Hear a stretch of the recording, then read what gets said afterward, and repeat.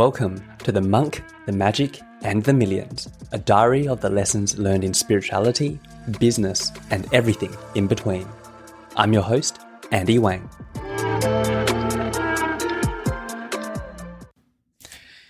What's up, team? Another entry of MMM. We're up to entry number 8. The title of this entry is Silence is Golden.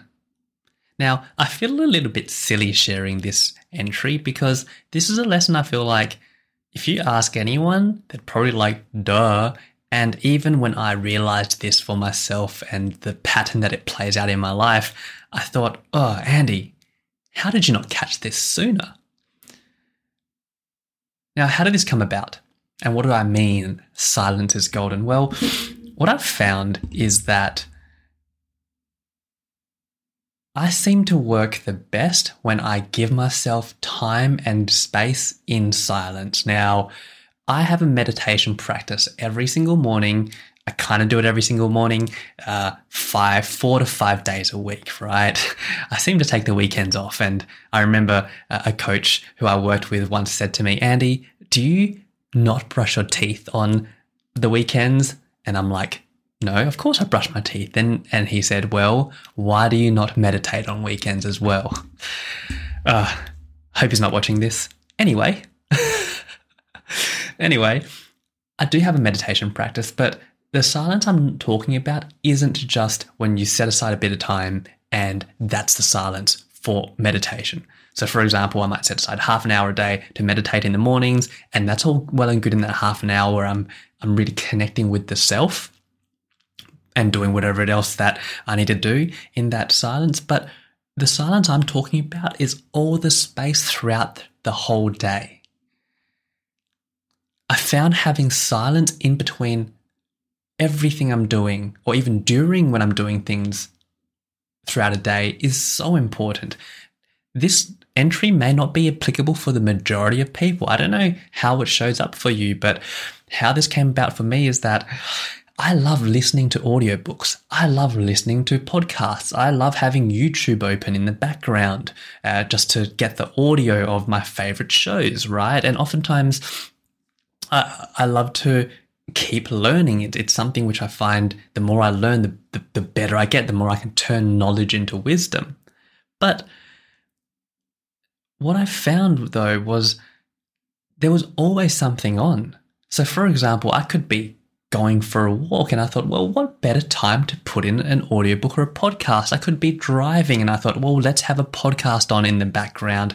Could be working and thought, well, hang on, if I'm doing some mind-numbing data entry work or whatever type of work, let's put something on in the background. And eventually what I found was there was always something on in the background, no matter what I was doing. It got to a point where I was, cleaning up after myself after a meal. I had my headphones in to listen to the podcast or listen to the audiobook, whatever it might be. And I thought, oh, I want to go take a shower, but I want to know what happens next. So I started taking this into the shower with me. And what was happening is outside of my meditation practice in the morning and outside of meetings, for example, I always had something feeding into my ears or my eye holes, right? It was something. And as a result, I wasn't getting silence. Now, why is this a problem? Well, it's all well and good to consume. We consume a lot, and that even comes in the form of entertainment. I know it could be educational, but it's still entertainment. But when we're consuming all the time, we don't get that silence, which is so important for self-reflection and self-connection. What I was finding was that the more I consumed throughout the whole day of information, the less connected with myself I was feeling. I would find myself sort of finishing off an audiobook, even though I had been working throughout all that time or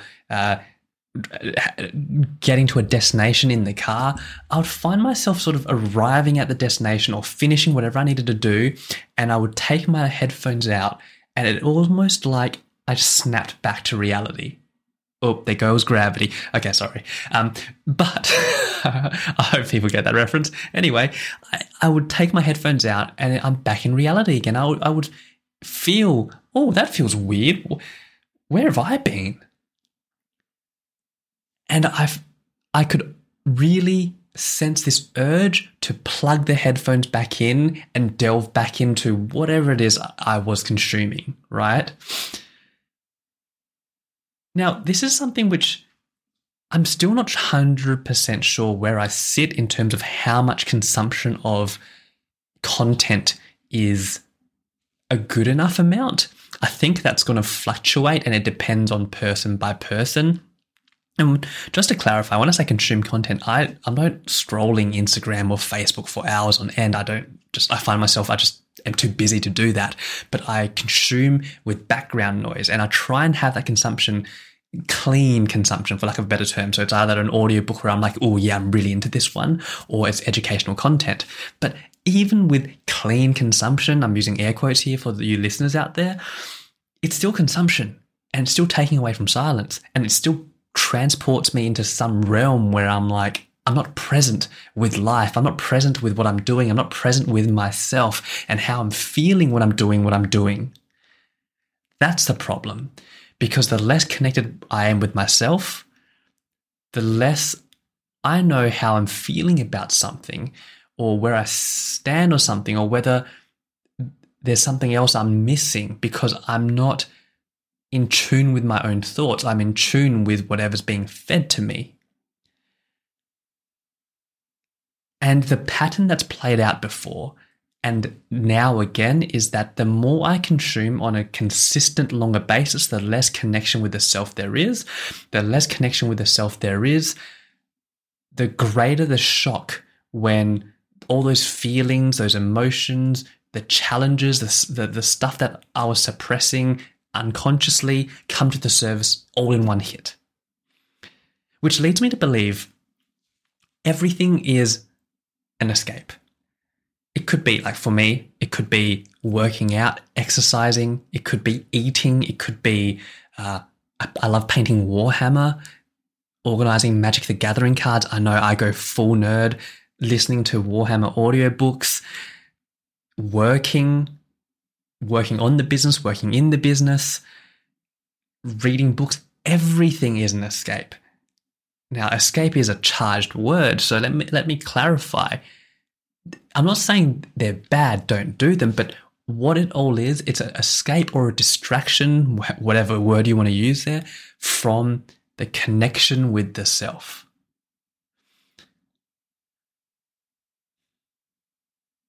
So what am I going to do from the future? Knowing that if everything is an escape or a distraction from the connection with the self, and I know connection with the self is important, but I also know, being in this meat suit, being a human being, right, it's enjoyable to listen to some audiobooks and it's enjoyable to learn about new things. So it'll be about balancing those. Do I have an exact plan on how I'm going to tackle this? Not quite just yet, but this is what I'm going to do. When I'm driving, I feel like, yes, have a podcast on or an audiobook on. I'm okay with that. But when I'm around the house, working, eating, doing things around the house where it feels a bit mind-numbing work, I think I'm going to withhold from consumption of content. I don't know what the outcome of it will be just yet, but what's the harm in testing and trying? Because when I really think about it, what is the temptation to consume the content when I'm doing those sort of mundane tasks? Well, it's because there's a feeling of boredom. So if there's a feeling of boredom, would it be more effective to distract from that feeling, or would it be more effective to actually sit in it? Be with the feeling of boredom. Be curious about, hey, what does it actually feel like? And is this actually a problem? Can I enjoy this feeling actually? Can I find joy in these simple, mundane tasks that I'm doing right now? The answer could be yes. The answer could be no. But until we test it, we're never going to know the answer to that.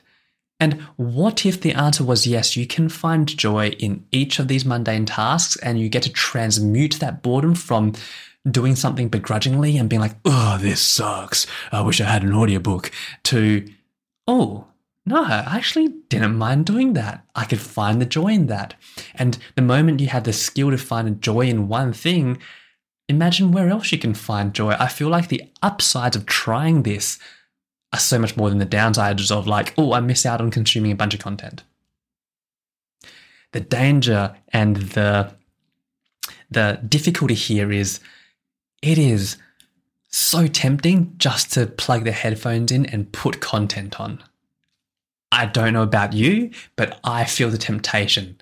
Whether it's because a habit has been built where I'm doing something specifically, I need content, or whether it's because of the dopamine hit where it's like, oh, that is actually really tempting to constantly be fed new and new entertainment and new content.